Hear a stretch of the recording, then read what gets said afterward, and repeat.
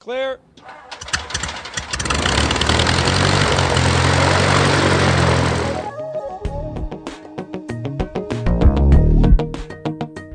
going to be hearing a little bit of background noise throughout the day, but it's just airplanes, so it's not really noise. Good background noise. Yeah, right. this is the best seat in the house. That's right. We got skywriters now. We got skywriters. We got now. skywriters now. Does that say UCAP? I can't. It's got a runway in the front yard. And you're on site, Clearland. Turkey's National Ground, good afternoon, sir. Taxi via Foxtrot and Alpha. I remember a long time ago, the police first started putting some of their officers on bicycles to get them around town and get them more presents and whatnot. And we always used to giggle at the idea of police. Now it's kind of common, I think. We see it all the time. But I remember when it first happened, we'd all kind of laugh at the idea of a cop, police officer being on a bicycle. And they look so cute in those shorts with the gun. Yeah, and all that exactly. stuff. Yeah, exactly. That's interesting. I dated a female police officer, uniformed officer for a while. Yeah. She was on a bicycle for a really? lot of, at one point in her career. Has a lot of great stories to tell about it. What was that considered what kind of duty was that considered? For her, it was great. Fresh air. Yeah. Bicycling. She had, I don't want to get, graphic here or anything like that, but she had great legs. Okay, we get the idea. Well toned. It was all good. Yeah. Well, the reason I mention this is that this put me in the mind, or this story put me in the mind of the bicycle thing. It seems that the police department in, let's see, where is this? Palm Bay, wherever that is. I want to say it's Florida someplace. Now, the website is floridatoday.com. Palm Bay Police Paraglider Unit plans to expand. So apparently it already exists. It's not like this is a new idea. Let's see now. Lieutenant Joe Eakins knelt on a patch of grass, tugging and pulling at the 70 pounds of equipment that would lift him into the blue skies over Palm Bay. I love it. So the police are like using paragliders to. Now, for those not familiar, a paraglider would be one of these shaped kind of parachute, canopies with some sort of motorized thing hanging underneath it. There's two different pictures. It's called a power plant with a big prop enclosed in a shroud. Right, but there are different. And you wear it on your back. Well, there's the one you wear on the back. That's one of the pictures that's part of the story, and then there's another picture part of the story that shows the kind that has sort of a tricycle gear, device.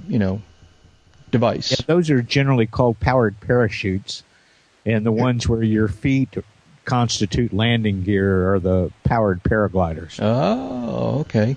I would dearly love to have been in the meeting to see the PowerPoint presentation when this was proposed. Okay.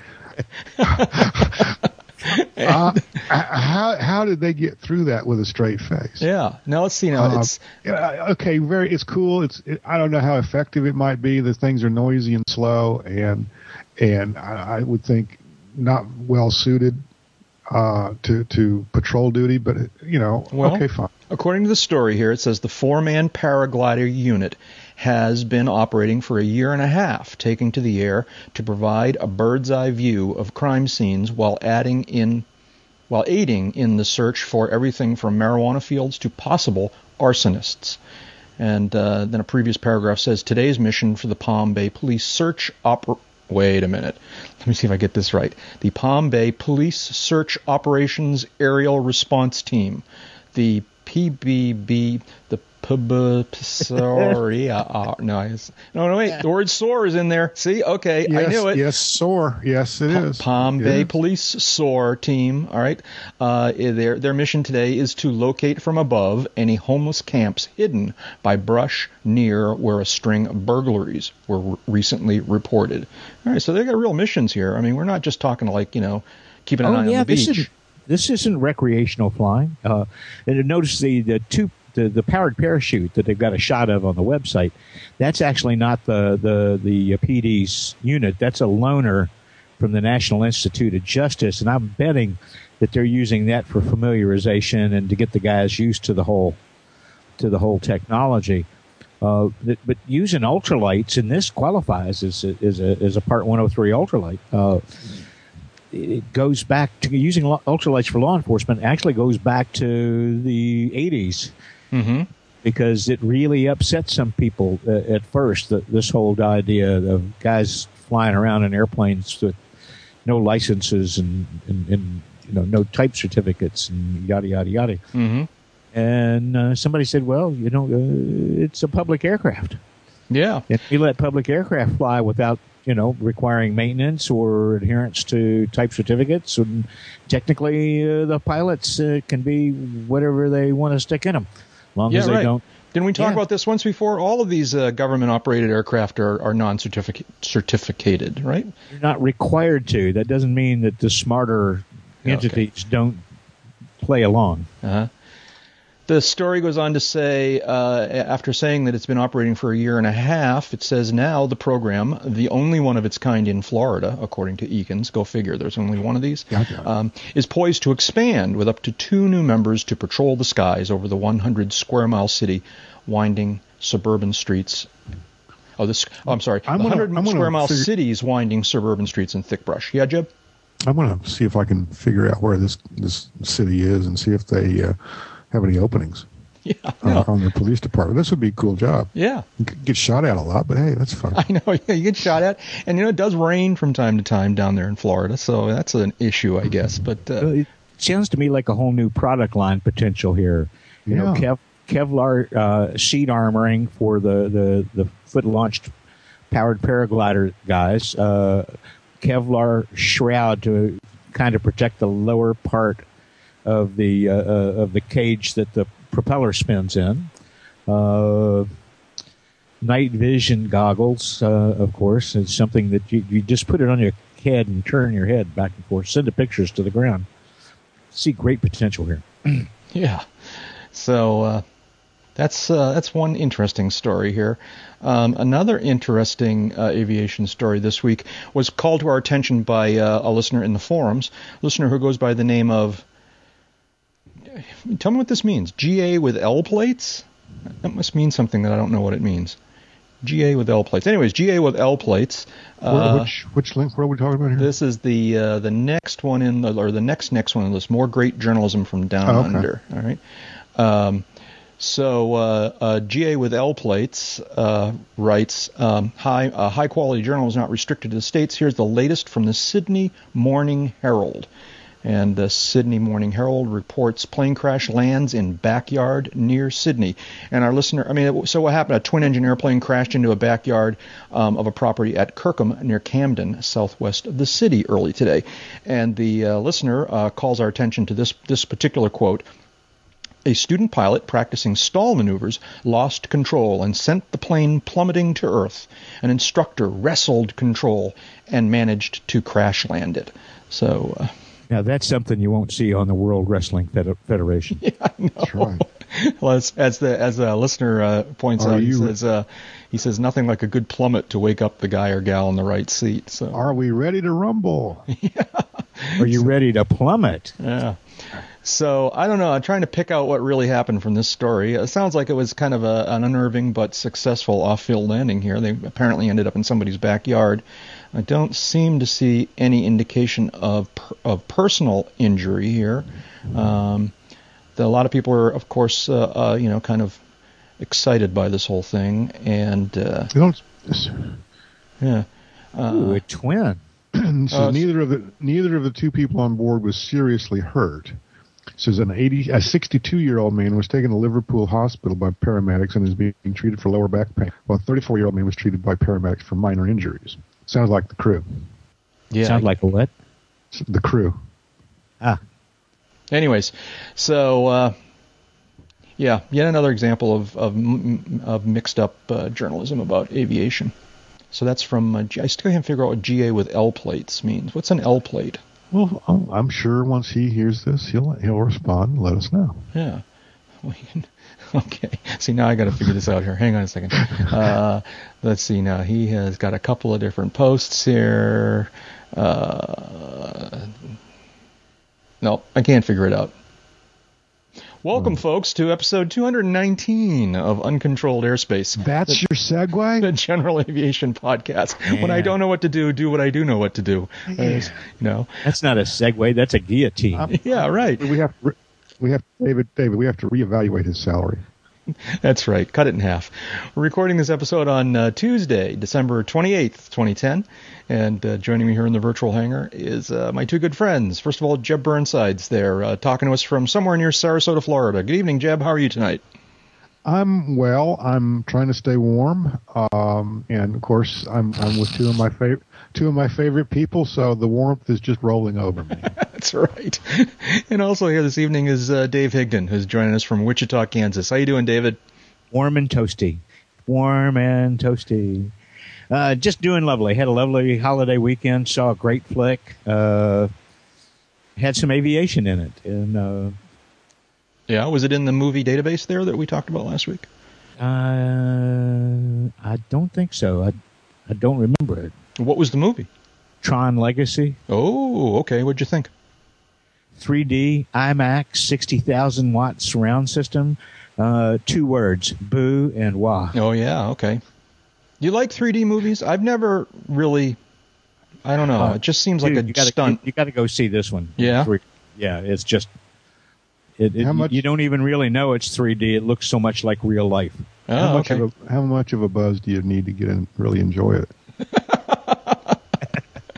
And I'm Jack Hodgson, and I'm talking to you from the UCAP Winter Headquarters, high atop snow-covered Lookout Point in the... How much did you get? Wait a minute, hang on, let me finish. High atop the snow-covered Lookout Point in the half a blizzard is still a frickin' blizzard, Nottingham, New Hampshire. So that didn't mute. Yeah, they forecast. I mean, they were like, they were harping back to the great blizzard of '78, which was a serious blizzard here in New England. It was a great one. A long, long time ago. And they're saying this could rival that, and we're all like getting freaked out and getting ready and making plans and it was a good storm. I mean, it snowed hard and it blew hard, but here at Lookout Point, we only got about 8 inches of snow on the ground. There was no snow on the ground when we started, so that's all from that storm. The worst part of this storm wasn't the snow; it was the wind. The wind blew really hard, and we had a lot of branches down in the area and some light wind damage to my house here, but. But then the power finally went out. All through the so-called blizzard, I'm making little finger quotes there, all through the blizzard, the power was fine. And then yesterday afternoon, after the blizzard was really done with, the wind was still blowing pretty hard. And 6:30 last night, the power went out here at Lookout Point. And you have electric heat? I have electric everything. Oh, I have electric everything, all right? I was lying on my couch watching Mythbusters, all right, and it suddenly was black, all right? I could not see anything, And these things happen from time to time, so I had flashlights, strategically positioned, but I had to go find them in the dark. And I probably could have surfed the web. Well, I probably could have used my laptop. My laptop, of course, has a battery. If I had battery power or some sort of power to run the cable modem and the Wi-Fi base station, chances are the cable is still working because it usually seems to keep going. It's you don't have 3G. Well, you have to try. You have an iPhone. Well, and so that's what I did, right? It's pitch black here, and my laptop's no longer on the net. But both my iPhone and my iPad, all right. Fortunately, they both had good charge on their batteries, and so basically, I kind of hung out for a while, and after a couple hours, the power didn't come back, so I got out an extra comforter and climbed under the covers and surfed the net on my iPad for a few hours, and eventually Jack, nodded off to sleep. That's a fundamental difference between you and me. What's that? Okay, if the power had gone out in the middle of a snowstorm, I would either have left or I would be on the phone raising hell with somebody to get the power back on. You just calmly surfed on the couch. Well, see, there's no point in raising hell with anybody. They don't pay any attention to you anymore one way than the other. I've discovered. But it makes me feel better. Well, okay, all right. See, so no, I was surfing the net and checking out the weather. I did spend some time trying to track down because see, we're down the end of a sort of a little bit of a road here, so I can't see my neighbors' houses.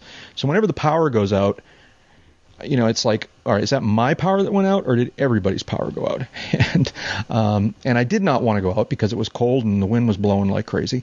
So I got on my iPad on the internet and tracked down the New Hampshire Electric Co-op's website and determined that they were in fact reporting a bunch of outages in my town. So I knew that it wasn't just me.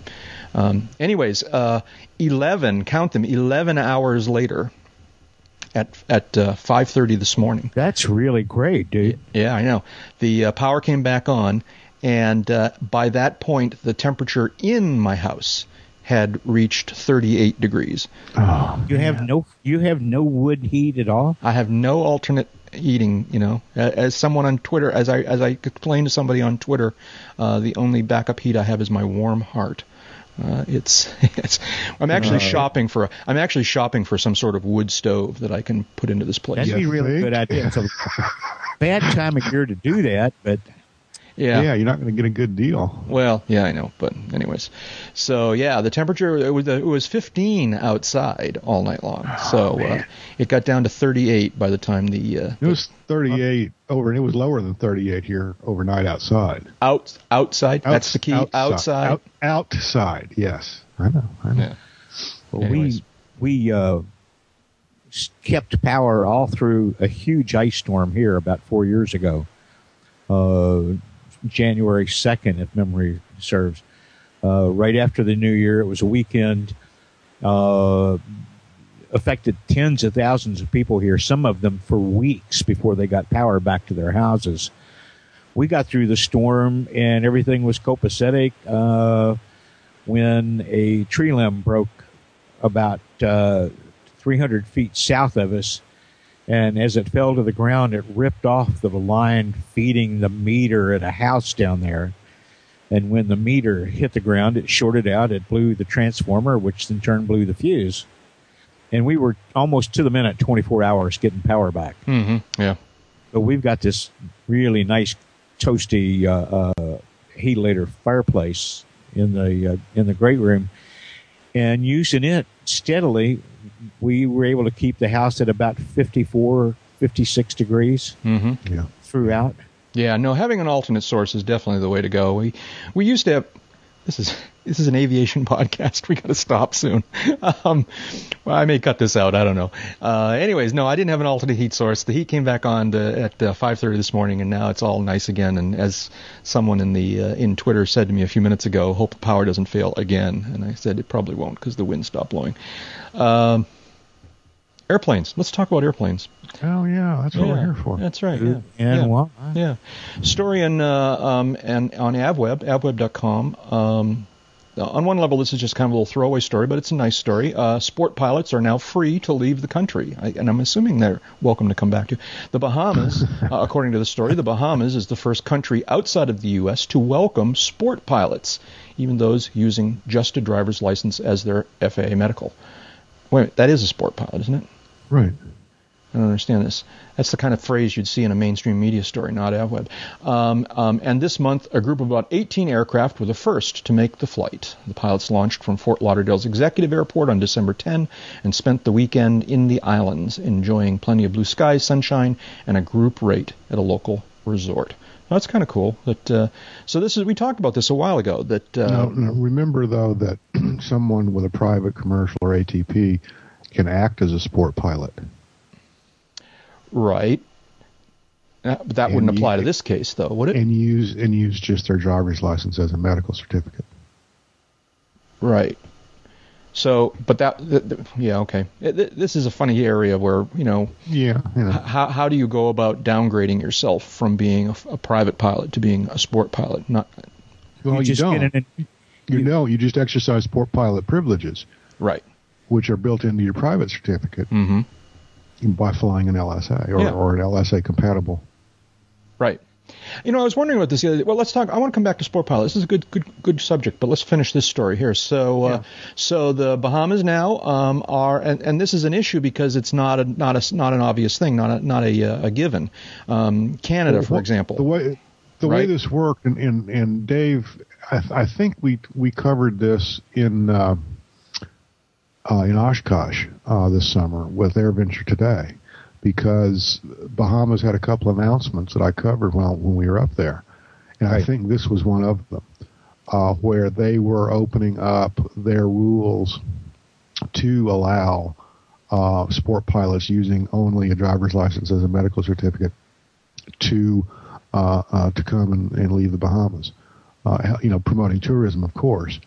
But it was kind of a big deal because I think the Bahamas beat Canada, or Canada was dicing back and forth with this for some time as to whether or not that was going to be doable to have a sport pilot enter their airspace. Right. It hung up on the driver's license as the medical certificate thing. Right. Now, but wasn't there a thing? Well, now this is really this could be completely a hallucination on my part, but Canada allowed, suddenly a while back said that LSAs could fly into Canada, but the issue was that they couldn't be piloted by sport pilots. They had to be LSAs piloted by private pilots. Does this ring any bells to you? That's what I'm thinking. It could have been that they wouldn't allow LSAs in, period.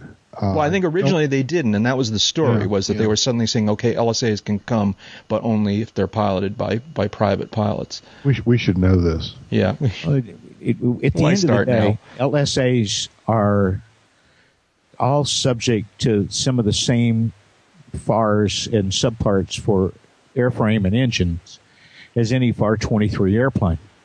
It's just the approval standard that's specifically tailored to them, and it outlines which parts of those FARs. I think it's 23 and 33, and something on maintenance, whatever covers that. Pilot qualifications says you can do this. The pilot qualifications are different from the airplane. We all know that. The aircraft qualifications, there's a lot of guys that don't want to recognize these as quote-unquote approved airplanes because it's not the same type of standard type certificate the FAA issues.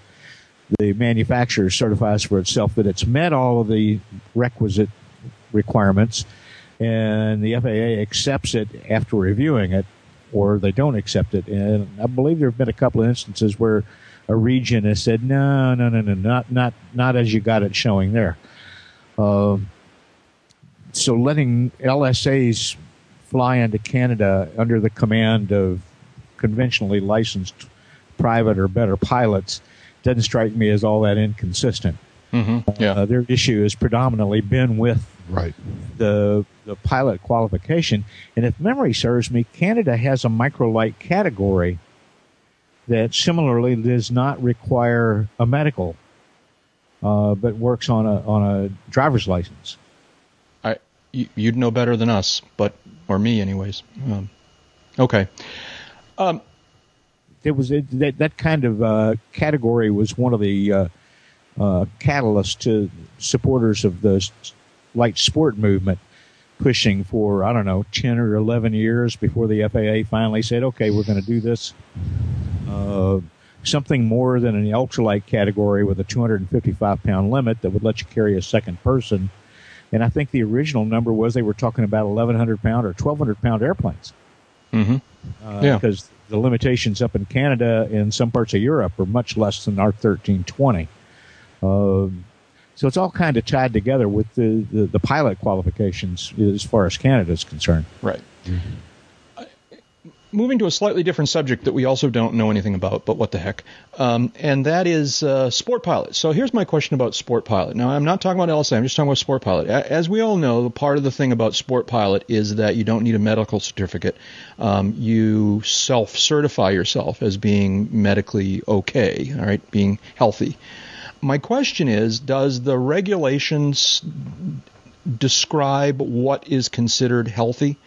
Is there any standard we're expected to follow when we claim that we are healthy?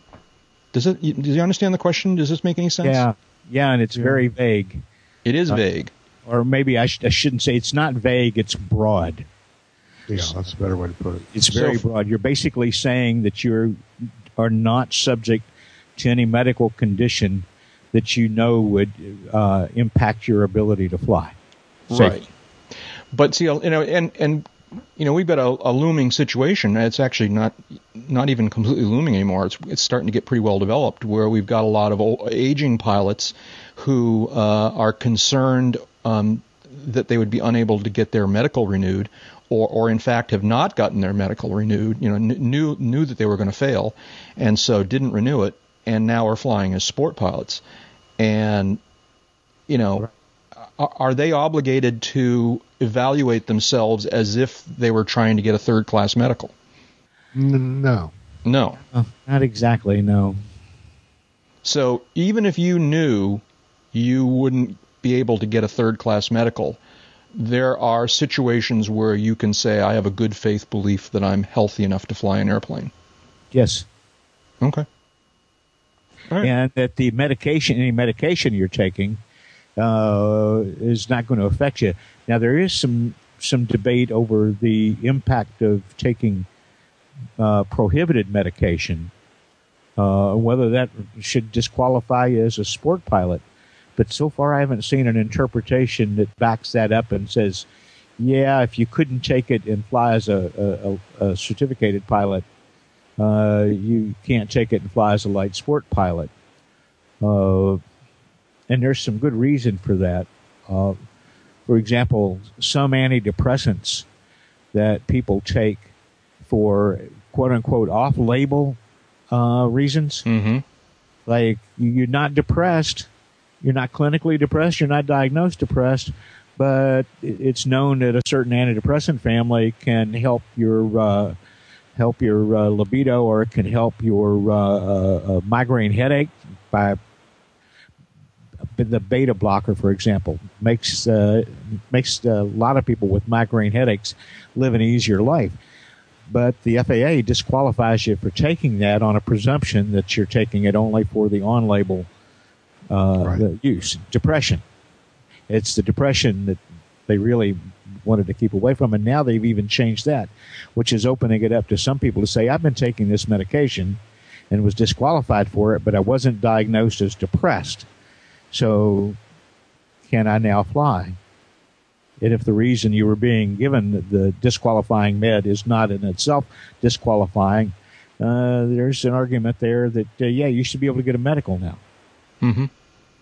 All very, very complicated. Yeah, it is. Very complicated. That's what keeps a lot of good people at FAA, AOPA, EAA, NBAA, NATA, and a lot of other big A's busy. Big A's. Speaking of which, great segue, by the way, we talked a couple episodes ago, or some episodes ago, about some confusion about what instrument training time can or cannot be counted towards other ratings. And Jeb, you've called our attention to a story where you say that FAA, quote unquote, clarifies the issue. Yeah. What's the deal? AOPA, when is this dated? Dated December 20. AOPA on December 20 put on their website a story that says that previous interpretation, which basically said that the training time, instrument training time accumulated when going for the instrument rating, would not apply to the instrument training requirements for the commercial certificate. And AOPA and a bunch of other people, ourselves included, said, hey, that's wrong. Fix it, please. And the FAA has. I don't know when we talked about this. It was probably, 3 or 4 episodes ago at least. Since then, the FAA has issued a clarification, basically saying, let me see if I can pull this up. And it is funny. I think that now, what's the word I want here? Now, supersede, disallowed interpretation, overturned interpretation, came out. Became an attention point back in November, and the fact that we got an interpretation that harmonizes this with two major things: common sense and reality. Have it happen, by December 17th is, in my mind, like, wow, they were working on Afterburner to get that one question answered. Mm-hmm. It was only like 6 weeks. Yeah, the money quote here is, however, we anticipate that for commercial pilot applicants who already hold an instrument rating, the hours of instrument training used to obtain that rating will meet at least, if not most, or quite often meet all the requirements for instrument aeronautical experience as required under 61.129, which is the commercial, presumably the commercial certificate prerequisites. But they're just, I understand where all this came from. I've seen it before. We'll see it again. They got to the right answer finally and quickly, actually, in this instance, very quickly. Mm-hmm. Well, that's good. That's good. Yeah. Progress. What a concept. It's nice when the good guys win one. Yeah. Oh, yeah. David, God bless you. Yet another great segue. The good guy's winning one. Friend of the podcast and good guy, Alan Klapmeyer. We talked with him at Oshkosh, where he had just announced his new venture, his new relationship with the Kestrel aircraft folks. And he's going to be involved in the creation of this new single-engine turboprop. And David, tell us what the news is here. Well, let's see. This was now, a week ago? Yeah, just a week ago. The only flying research example of the Kestrel landed in Maine, almost former Naval Air Station Brunswick.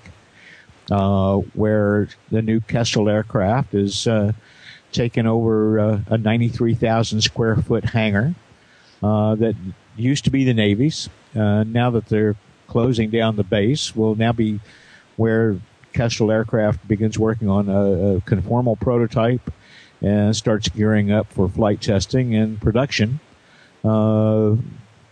Hopefully employing 300 people when they're at full tilt, and bringing some good money in to the region and sending some good airplanes out the door. And for those of you not aware, single-engine turboprop, fairly large cabin, composite, on the high side of 310 knots in cruise. Cooks right along. Mm-hmm. Yeah. It's going to be cool. The other thing that's cool about this is them taking up residence at Brunswick. A lot of us up here in New England are excited about this because this is a big former naval, or kind of soon-to-be former naval air station. And its closing's been a negative impact on the Brunswick community. Oh, yeah. I mean, as it always is when these kinds of things close. And they have happily chosen to try and keep it open as an airport, which is not always the case. And we're all kind of looking forward to it. It's going to be cool. It's just a to die for spectacular place to fly to. If you're flying along the coast of Maine, you have to fly either over or around it, as it is right now. If you can kind of picture the coast of Maine, there's a point where it kind of when you're down at the southern coast of Maine, it sort of is going north-south, and then at a certain point it kind of turns right and kind of starts heading northeast. Many people believe that corner is where down east begins, when they start saying down east, as the Mainers like to say. And right there at the corner is where Brunswick is, and it's sort of on the islands out near the edge of the ocean, and spectacular location. It's going to be a cool airport, and hopefully other aviation businesses are going to take up residence as well. We need a restaurant there. That would be great. And and it struck me reading this story and seeing some other reports about it, that had the spark plug to this been someone other than Alan Klapmeyer, who with his brother Dale started Cirrus Aircraft in, of all the hot climates on the planet, Duluth, Minnesota, that if it had been anybody else, Brunswick, Maine's odds of getting something like this might have been significantly diminished. Yeah, you got to figure that it's a Minnesota guy that would think Maine wasn't too cold.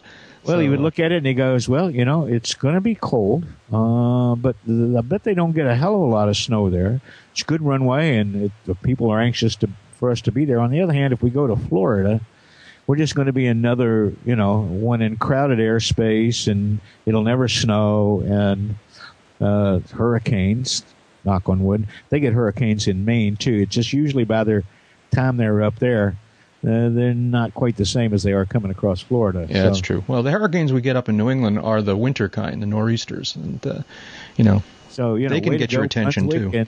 Yeah, Brunswick Executive Airport, boo-wah, rah-rah, and let's hope that this is the beginning of a lot of good things, including another new airplane company. Yeah.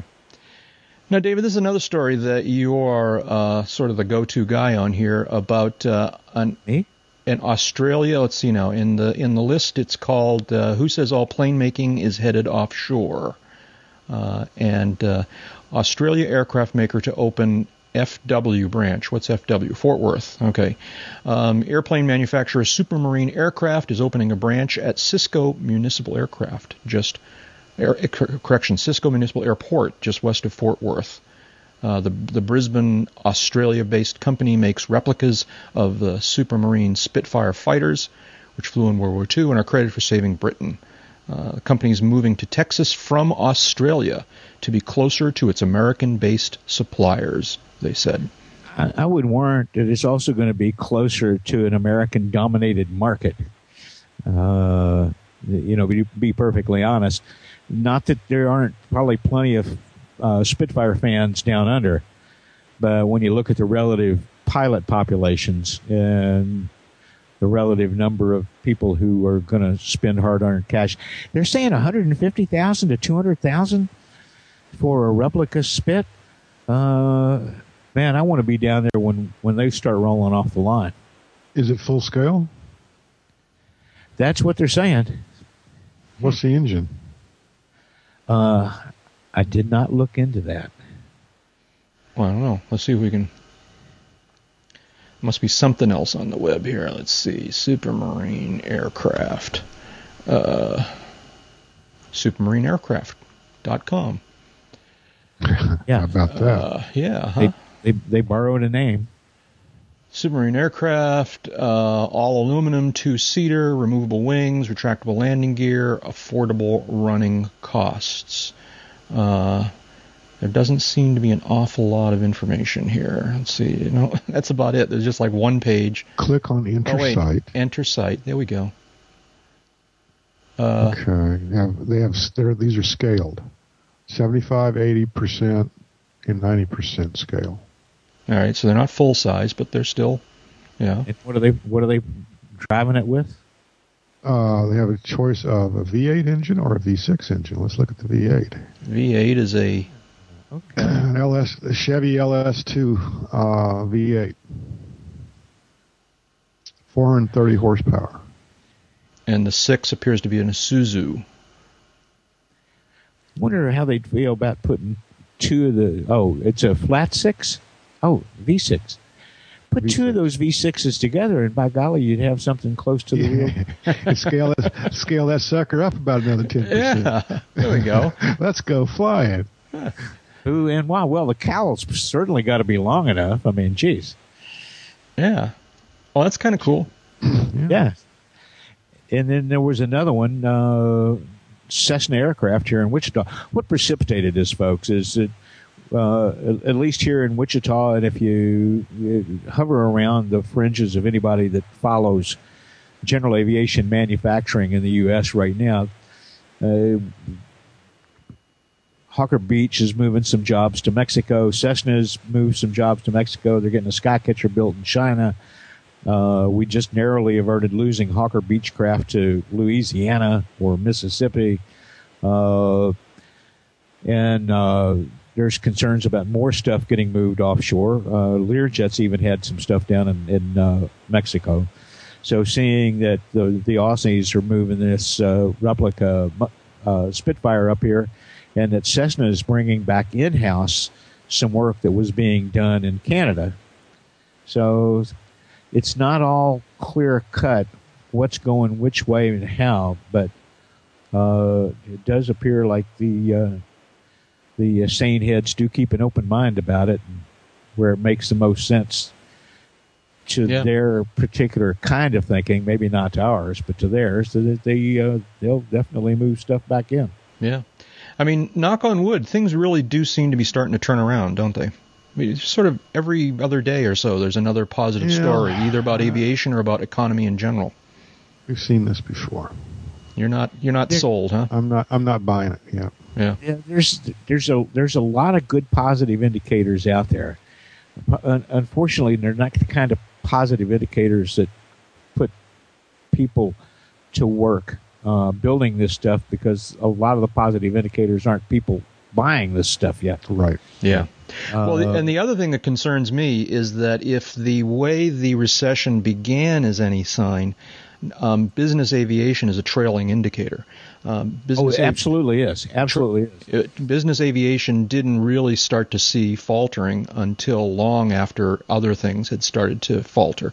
And as a result, you would expect that they would recover late as well. New airplane sales are a lagging indicator. Pre-owned airplane, used airplane. Jack, I need to clarify. Yeah, go ahead, Jeb. I'm sorry, I don't mean it, and I wasn't sure if you could hear me at all. Clarification, are you saying business aviation or the aviation business generally? I said business aviation, and that's what I was thinking. Am I mistaken? I'm not sure it's a lagging indicator. What seemed to be, and again, I'm a pretty amateur watcher of these things. You guys pay much more fine attention to it. But it seemed to me a year and a half or 2 years ago, when the recession really started to take hold, that the business aviation world was not immediately affected by it, that they kind of seemed to be doing okay for a while.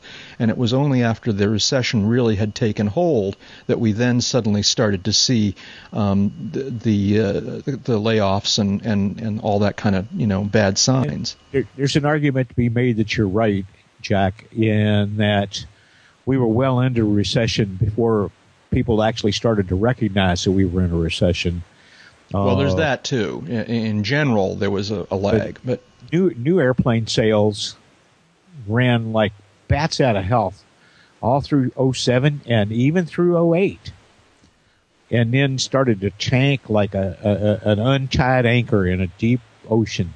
And by that time, everything else had just imploded. But the funny thing is, the pre-owned airplane sales started to tank 18 months earlier, about the same time people started seeing signs that the real estate bubble was about to burst. Oh, okay.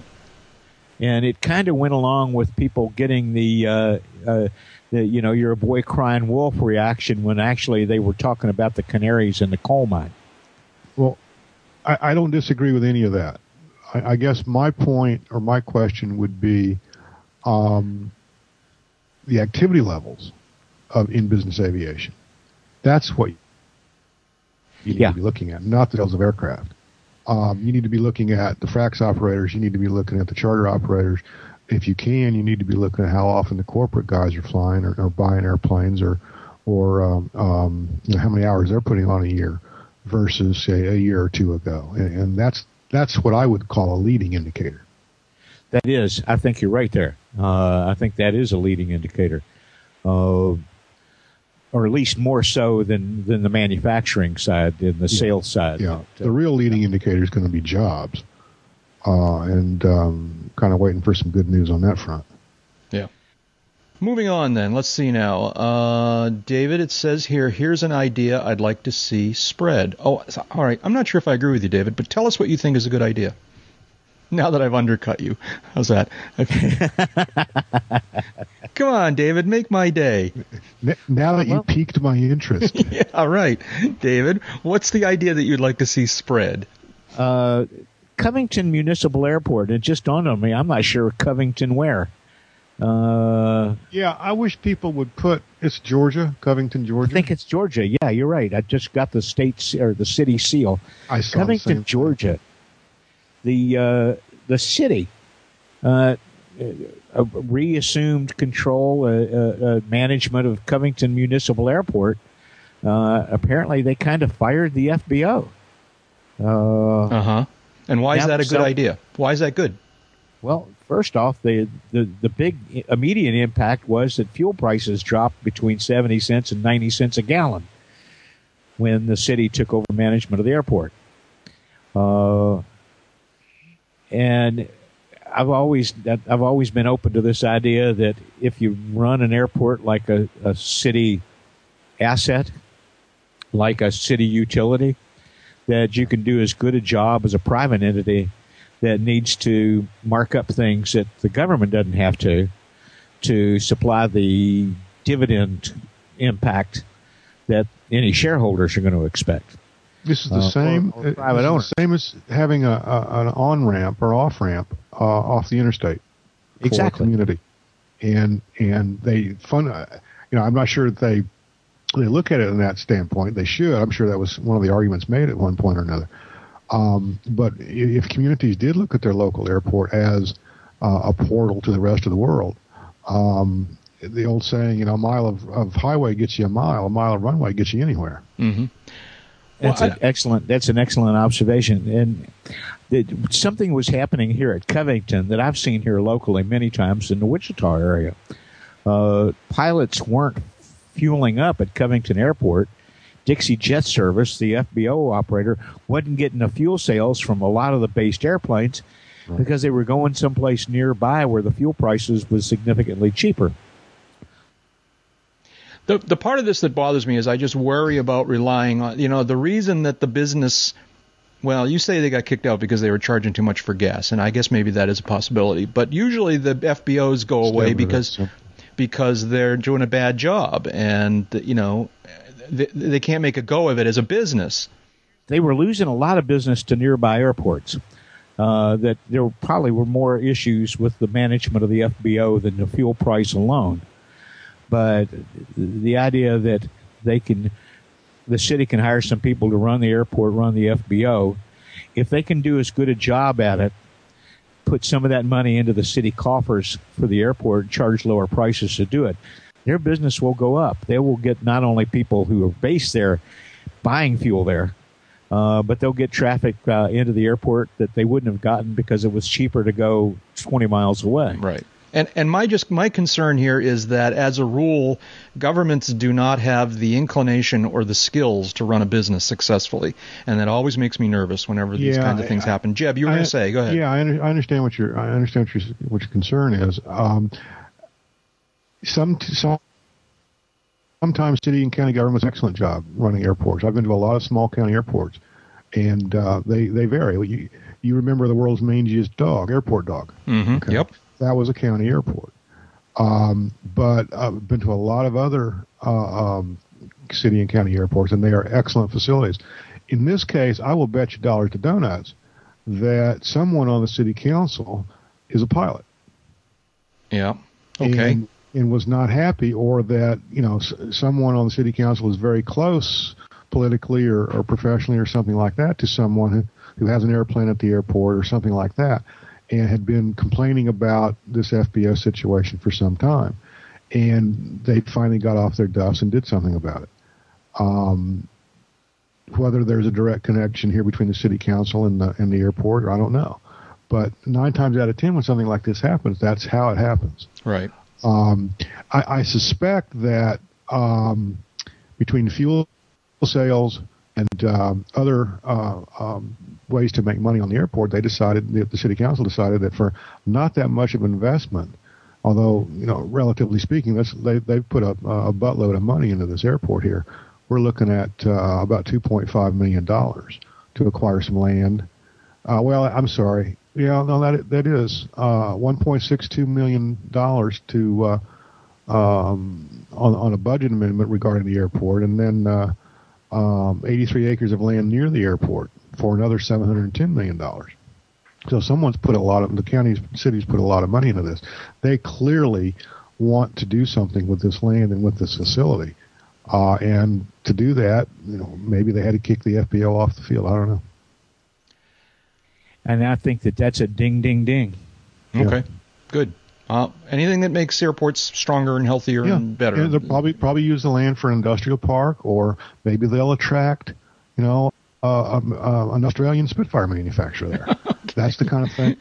That's the kind of thing that I give you. For instance, way back in the day, the little airport I fly into in Georgia a lot, all of a sudden sprouted an ILS and a whole bunch of other stuff. And I was like, what is going on here?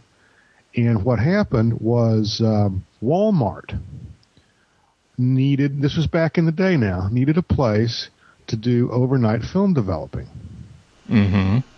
And this was a quiet little airport, no traffic. And what they were doing was they were flying in film from Walmart stores all over the Southeast into this small South Georgia airport. Okay. And they built a film processing facility. Well, okay, that sounds great. On the airport property, jobs, the whole thing. And, of course, technology superseded all this in a few years, and there was no need to do this anymore. Just out of curiosity, how does a corporation go about motivating the installation of an ILS? There's about 3 ways to do that. Yeah, there are ways to do that. Yeah, write a check, or is it more that's political? One of the ways. That's one of them. Yeah. Okay. Yeah. One of the ways is write a check, and then you work with the FAA to get the to get the bloody thing dialed in and an approach created, because just sticking it in there doesn't get you anything. But that's one way. Another way is to get your local congressman or senator to insert a dirty word coming up, cover your ears, an earmark, and a piece of legislation, any legislation. It could be the FAA bill, it doesn't have to be. And you will get a nice, shiny new ILS. The way that nice, a lot of places LSA. got it is by qualifying on the basis of traffic. And when you qualify on the basis of traffic, the most you'll have to kick in is 10%. Okay. That's cool. All right. Well, I'll take it if it works. I'll cross my fingers. Well, right now the hot setup is not getting a new ILS. It's getting a new LPV approach.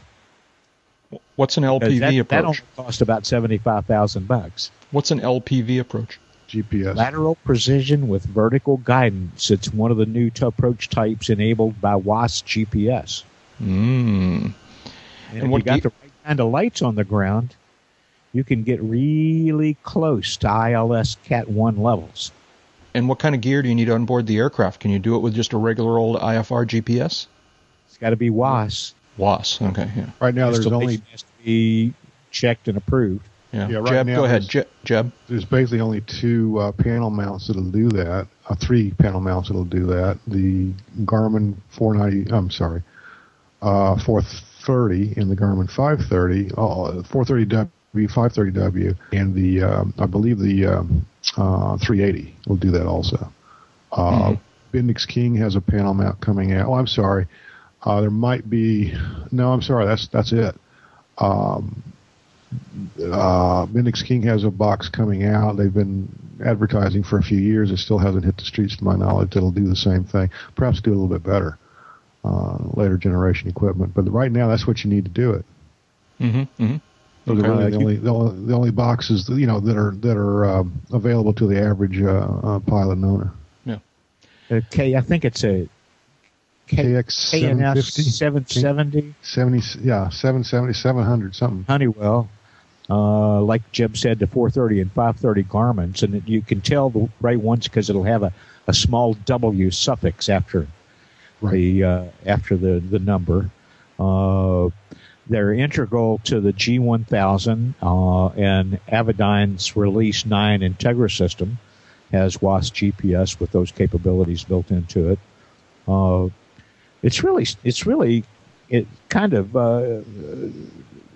amazing that you can get ILS precision on the approach, even if you don't get the minimums necessarily yet. But you can get under 300 feet and under a half a mile with LPV if you got the right lights on the ground. Yeah. And nothing else but lights. Yeah. Yeah. Moving on. All right, here we go. Here we go. We've been doing this podcast for a while. How long have we been? Since I forget already. 2000. When did we start? 2007, 2006. Since I was but a wee lad. Yeah. Okay. In the entire time that we've been doing this podcast, 219 episodes. All right. Has during that time the FAA had a full year budget ever? When we started, and it was about to expire. Yeah, that's right. They got a full year budget. Because when we started this in 2006, right? They were operating under a 5-year authorization. Okay, and ever since then, they've been trying to get another one, and it expired at the end of fiscal 2006.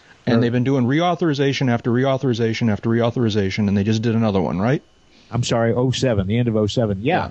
They've been on continuing resolutions. Yes, continuing resolutions, and they did. This is a weird one, right? Didn't they give themselves a full year worth of continuing resolution? No, they did something weird this time. Oh, they gave themselves, I think, 6 months. Yeah. So, what the heck is going on here? Is this normal? No. Well, and not this long. And this has now been 3 words. This has been a few years under a Republican administration, and now a few years under a Democratic administration. 3 words. Go ahead. United States Senate. What about the Senate is a problem? In this particular instance, we could be here all day otherwise. What about the United States Senate is a problem? Well, let's see. Where do we start? Yeah, I think we can boil it down to 3 words: filibusters and holds. Yeah, basically, in my recollection, I think we've talked about this on a podcast in years past, and I haven't been following it this cycle. The whole thing is becoming a little bit tiresome, actually. But you think? You think? In years past, budget bills have been coming over from the House regularly as they should be. You know, I won't say exactly clockwork or anything like that, but they've been coming over from the House, and they go. It's like the Panhandle of Florida, where cold fronts go to die. The Senate is where legislation goes to die. Alice has seen more legislation pass by down the rabbit hole than has passed through the Senate when it comes to that's government function bills. Yeah, it's generally the roadblock on things like this. And in the past, I don't know what the most recent delay associated with the FAA bill had to do with. I think it was a spat between FedEx and UPS, and the senator from FedEx and the senator from UPS would not allow the bill to go forward. Mm-hmm. And that's where it's sat. This was a year or so ago. I'm sure it hasn't been resolved because it's the United States Senate. Yeah. Okay. All right. Well, then on that note, let's move on here. Interesting story about some folks that are building some sort of pseudo replica of the Wright B flyer. Built, but yeah, they're now flying it. This is the replica, though. God bless them. This is a great project, and I encourage it, and I would love to see this thing fly in person. All right, but this is just barely a replica of one of the Wright flyers, right? Because this is the same replica that we talked about a while back, where it's a replica of the Wright flyer, except it's not the same size, and it's not the same materials, and it's not the same control surface design. You sure that that's this one? I'm not. That's what I'm asking you. I don't think I wouldn't go out on that limb unless you got another limb in hand while you're holding that saw. All right, you're going to make me read this story, aren't you? I read it a couple days ago, and read the website. Well, that's what I mean. I'm reading from AOPA Online here, AOPA.org. The quote-unquote new Wright B model is flying. A one-of-a-kind airplane designed to showcase Dayton, Ohio's aviation heritage around the world has made brief hops off the ground and is ready for a formal flight test program next spring. It was built by an all-volunteer group. Let's see if I can just kind of paraphrase some of this stuff. The Wright B flyer, flight number 002, series of high-low-speed taxi tests, Dayton Wright Brothers Airport. I don't know. And you're right. This replica is not quite a true to the original materials replica, although plan, form, and dimensions, I think, are right on there. Yeah. That's in contrast with the Ely Curtis airplane that was built to commemorate the 100th anniversary of naval aviation, which, if I remember this correctly, with the exception of the engine, is accurate throughout. Mm-hmm. Wood, wire, cotton duck for the cloth, and flown, not trucked, about 150 miles from where it was built to where it was part of the Norfolk celebration on November 14th. Mm-hmm. Now, is the Wright B flyer? I think there's a model or version of the flyer that I think of as being the 1908 Wright flyer, the one that they took to Europe, and just made a big sensation in France and those areas. Do you know, is that the B, or is that another one altogether? I would have to research that more. Yeah, because what I think of as being the 1908 Wright flyer, the one, like I said, that they really kind of went public with and got their first military orders off of and so forth, is the one I would really love to see a replica of. I just think that's the one that really, that was after they came back from Europe. All that happened. They couldn't get time of day from the American military or the American commercial community. Right, until after they went to Europe.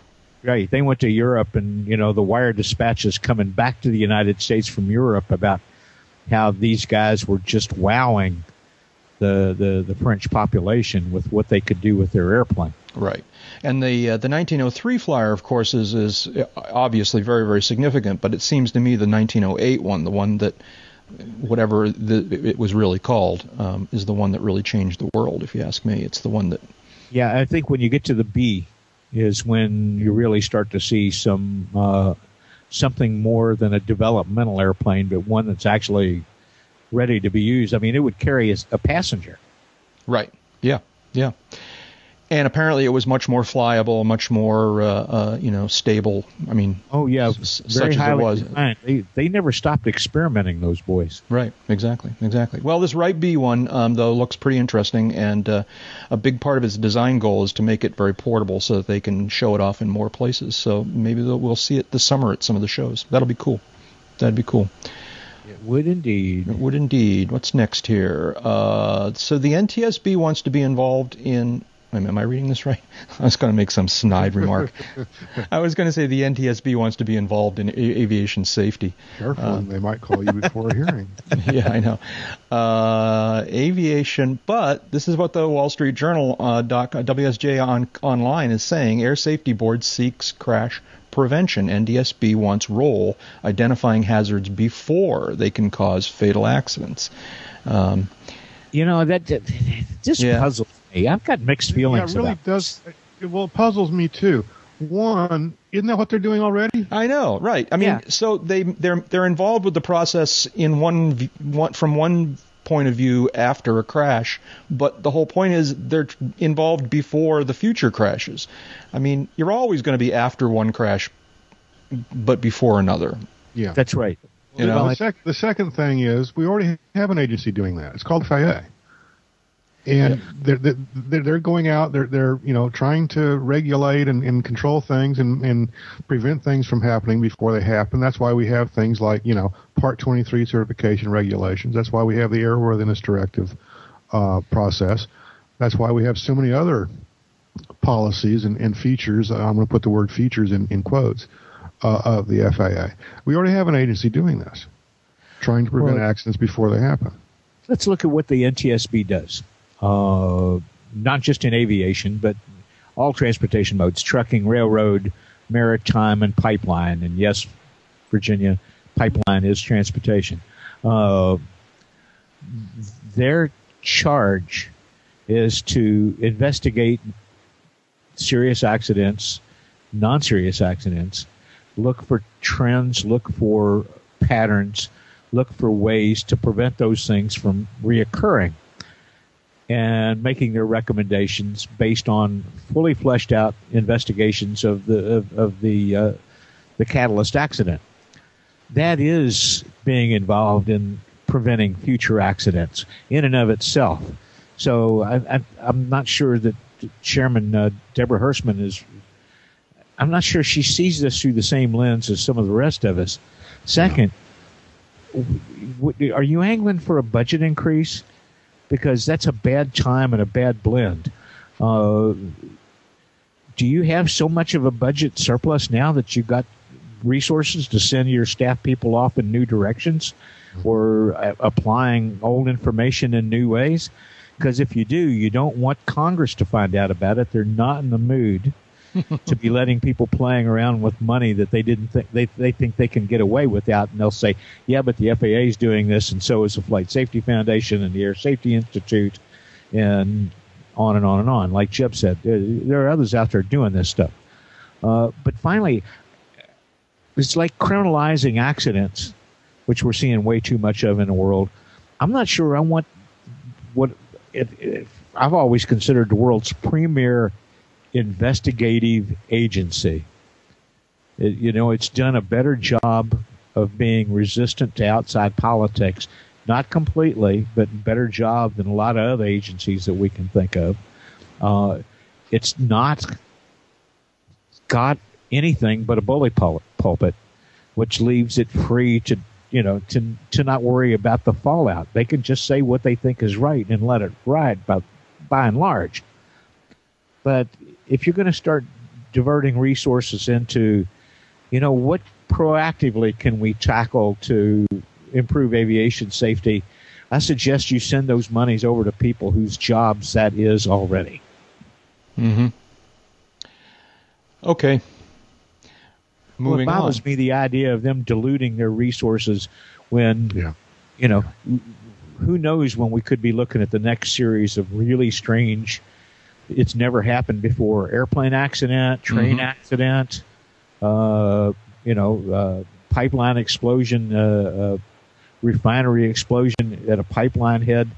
We're never going to get everything right 100% of the time. We're always going to find the new way of screwing ourselves up and doing bad damage, and that's what they're there to figure out. All that is true, and certainly the NTSB has a great role, and they do a great job at what they do. For the most part, some of their enforcement decisions are kind of out there, but this story says, by analyzing huge amounts of data spanning many years, but usually without being able to identify individual pilots or flights, the board issued sweeping safety recommendations geared at heading off occurrences that could lead to fatalities. Sounds like what they're trying to get their hands on is the either the ASRS data or the other voluntary reporting program. I forget what it's called. It's mainly focused on transport category aircraft and scheduled operations. But here's just a little factoid. Let me see if I can find this real quick. Periodically, the NTSB puts out. Yes, here we go. NTSB puts out a statistical report each year, or periodically puts out these statistical reports, some of them for general aviation, some of them for air carriers. The last time the NTSB released a statistical report was July 30 of 2010. That was for 2006 general aviation accident data. Now, they're saying they want to acquire all this other data and analyze so much more data to head off to make all these sweeping safety recommendations, but they're not even analyzing the data they have. Is my point. Here we are, basically the 4-year lag, and not coincidentally, on April 5 of 2010, the NTSB released its U.S. air carrier operations accident data for the calendar year 2006. Also, they're 4 years behind, 3.5 years behind here.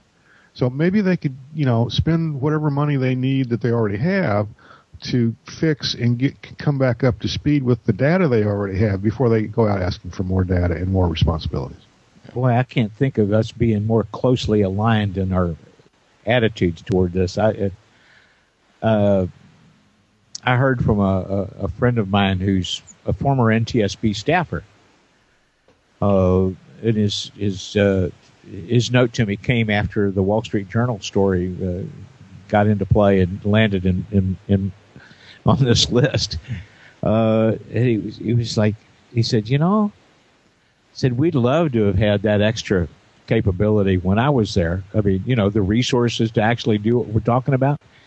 He says, but there's they have not held up well in the last 10 years in terms of staffing and budget, not compared to what their mandate is. And this lag in statistical analysis that Jeb's pointing out is graphic evidence of just how much they need to be focused on doing their primary mission without, I admire the idea, Ms. Hirschman, I really do.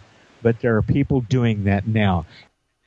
In any event, so, but, speaking of another way of heading off accidents in advance, this is the Segway show. We're doing segues. See if we can come up with... Segways are us. Segway did he go, George? Yeah, Segway did he go? That's right. Cirrus got permission or certification, or I don't know what the right word is here, for their new super gadget here. This is from enhanced stability protection. This is from a story I'm reading. ESP. Yeah, I'm reading from a story in the General Aviation News website, but it says Cirrus gets FAA nod on new safety features. Cirrus Aircraft has received FAA approval and has begun delivery of new aircraft equipped with its latest safety and pilot assistance features. Apparently it's called the Perspective Electronic Stability and Protection and Hypoxia Recognition and Automatic Descent Mode. I love it. Make an acronym out of that. I know, that's great, huh? But it's all kidding aside, this is the sort of a super duper autopilot, right? Is this related to, or is part of this the magic button that you can hit to? It's related to it. I want to know where the circuit breaker is for it. You don't like it, huh? So this is supposed to really kind of notice how you're flying and correct, upsets and so forth, well, right? There's two elements to this approval that we're talking David, about. you're apparently not cynical about this, so why don't you tell us what it's all about? Well, I'm not sure that I'm a fan. Okay. But whoa. You're implying that I am cynical? Yeah. In terms of being able to write about it and report on it, which is coming up on my list from one of my clients later this year, I've kind of paid attention since what they announced this at Oshkosh. We were there when they announced this at Oshkosh last year. Yeah. Electronic Stability and Protection, ESP. That is like the level button, the blue button, that recovers the airplane from unusual attitudes. Okay, right. That's that button on autopilot. When it senses that the airplane is out of sorts, it will straighten level it. Right. The hypoxia recognition and automatic descent mode, it actually is designed to descend the airplane to lower altitude if it detects that you're not paying attention through the airplane drifting off, getting too slow, you're missing an approach point. They're very, very sophisticated pieces of computer programming. Mm-hmm. If the airplane exceeds one or more flight parameters, uses the servos and sensors, it'll recognize excessive pitch attitude, roll attitude, or airspeed. It can be overridden anytime. Yeah. It does increase the correct pressure as exceedances move beyond safe limits. So there's some demonstrated need, not a hell of a lot, but there's some demonstrated need for this every year. Now, Jeb, you want to turn it off? I want to know where the circuit breaker is. You can disengage it anytime you want to. Well, he wants to pull the circuit breaker. That's a little bit more than just turning it off, right? What's the matter, Jeb? I don't know. I would like to know more about this. Yeah. For example, that's when the Garmin GFC 700 autopilot has been disengaged and when hand flying the aircraft. Okay. Automatically activates whenever the airplane exceeds one or more flight parameters. Are those flight parameters settable by the pilot or the aircraft owner? I'd like to know that. Mm-hmm. Okay. Uses autopilot servos and sensors get operation when the autopilot is turned off. Well, then it's kind of sort of not turned off. Then is the autopilot. And what happens when one of those servos breaks or binds or otherwise interferes with the control system? How do you disable it then? Okay. Recognizes and helps correct excessive pitch attitude, roll attitude, or airspeed. I'm not sure I want a computer telling me what's excessive in pitch, roll, or airspeed. As long as I stay within the aircraft's limitations, I don't want a bitching Betty telling me that I'm doing something wrong. Augments pilot vigilance, assists but does not take control. Okay, maybe I could get a warning light or a text box that says, hey, dude, you're about to exceed some parameter. Okay, can be overridden by the pilot at any time. Good, I'm glad to see that. Increases corrective pressure as exceedances move beyond safe limits. That's what it should do.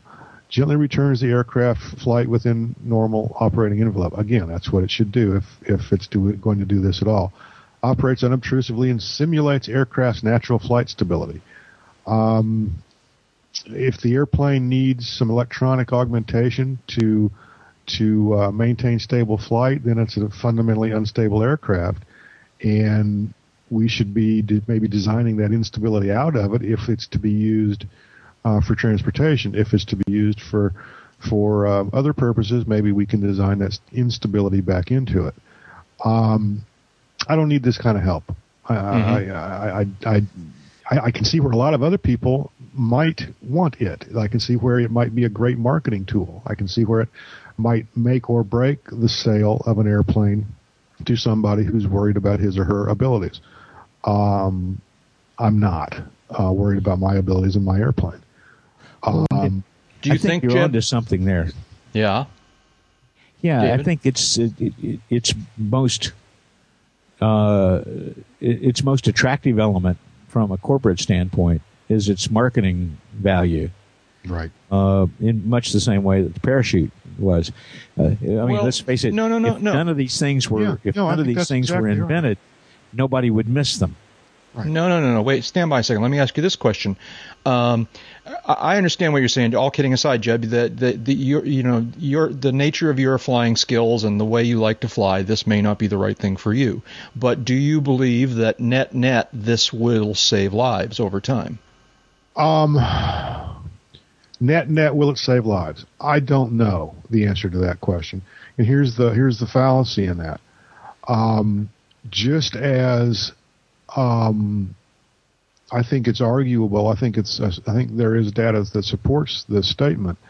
Just as Cirrus owners might get in over their head, intentionally or unintentionally, however you want to put it, but in the back of their mind, they do it because they know that they can reach up and pull the red handle.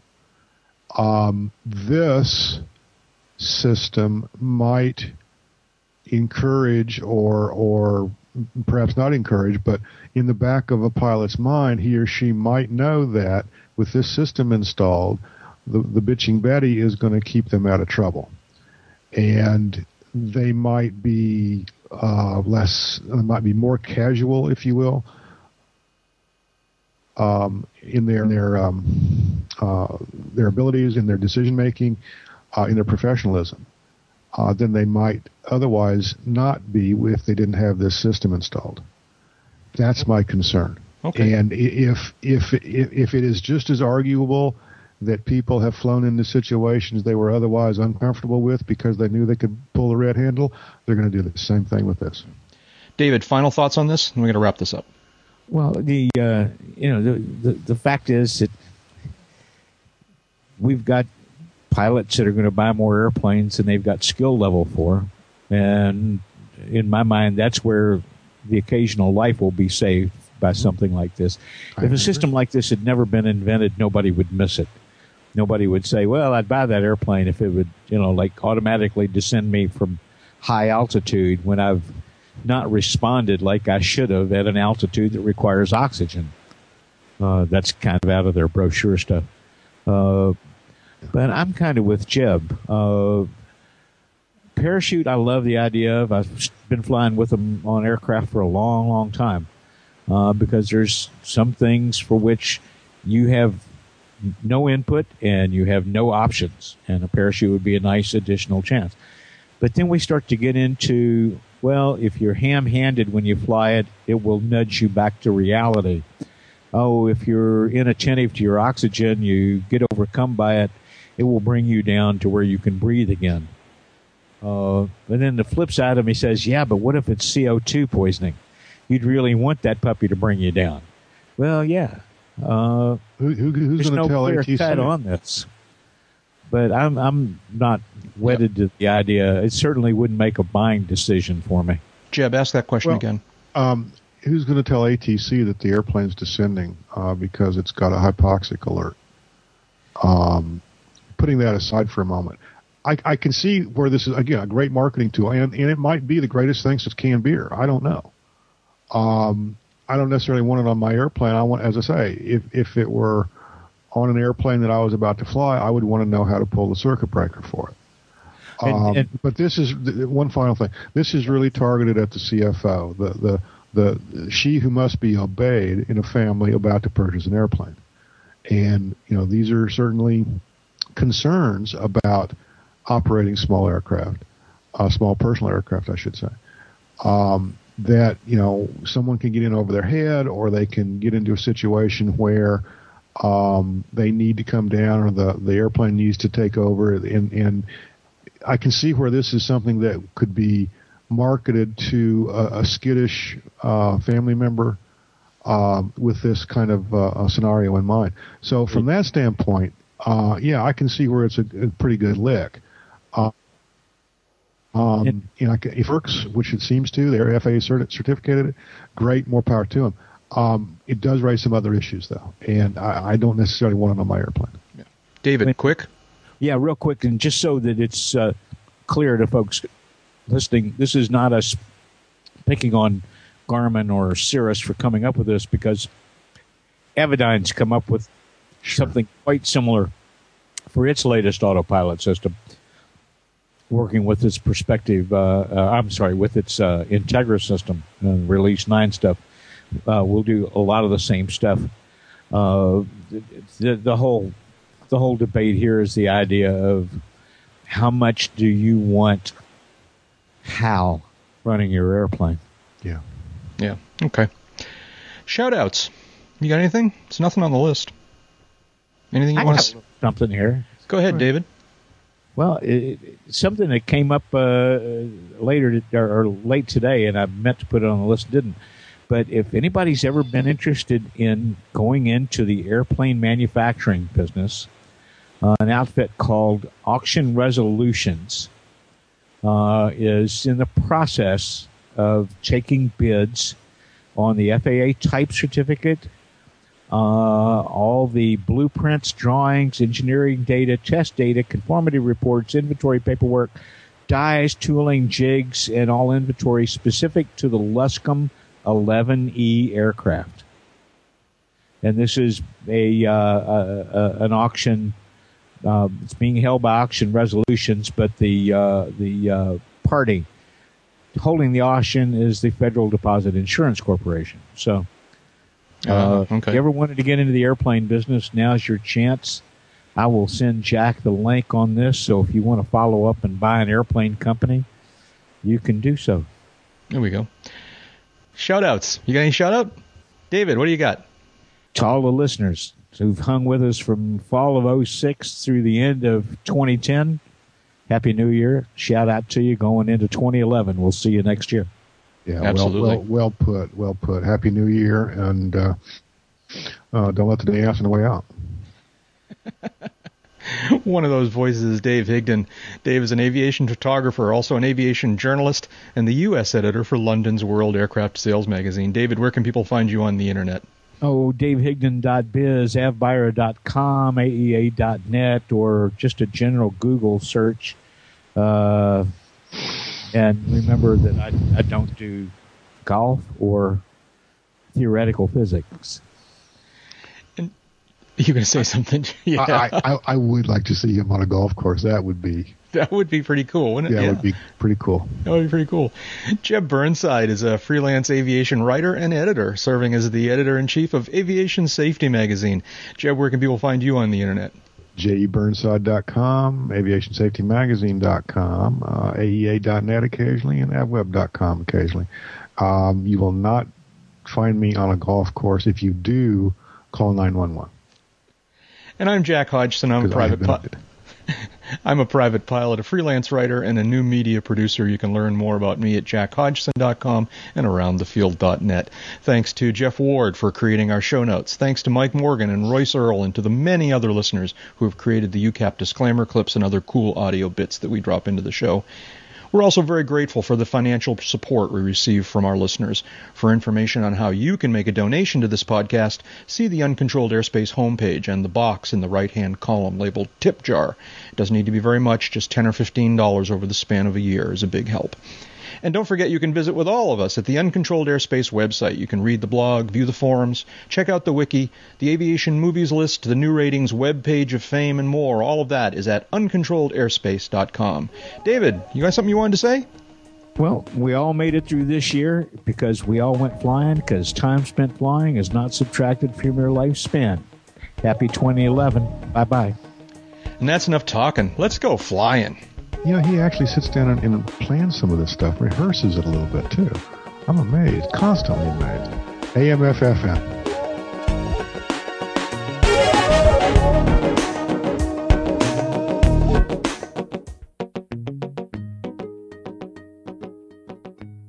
The members of the Uncontrolled Airspace podcast are participating as private individuals. Their comments do not necessarily reflect the views of the various organizations they work with. Also, anything you hear on this podcast that sounds like advice on aircraft operation is obviously very general. You should always consider your own situation, remember your training, and fly the airplane. But you knew that.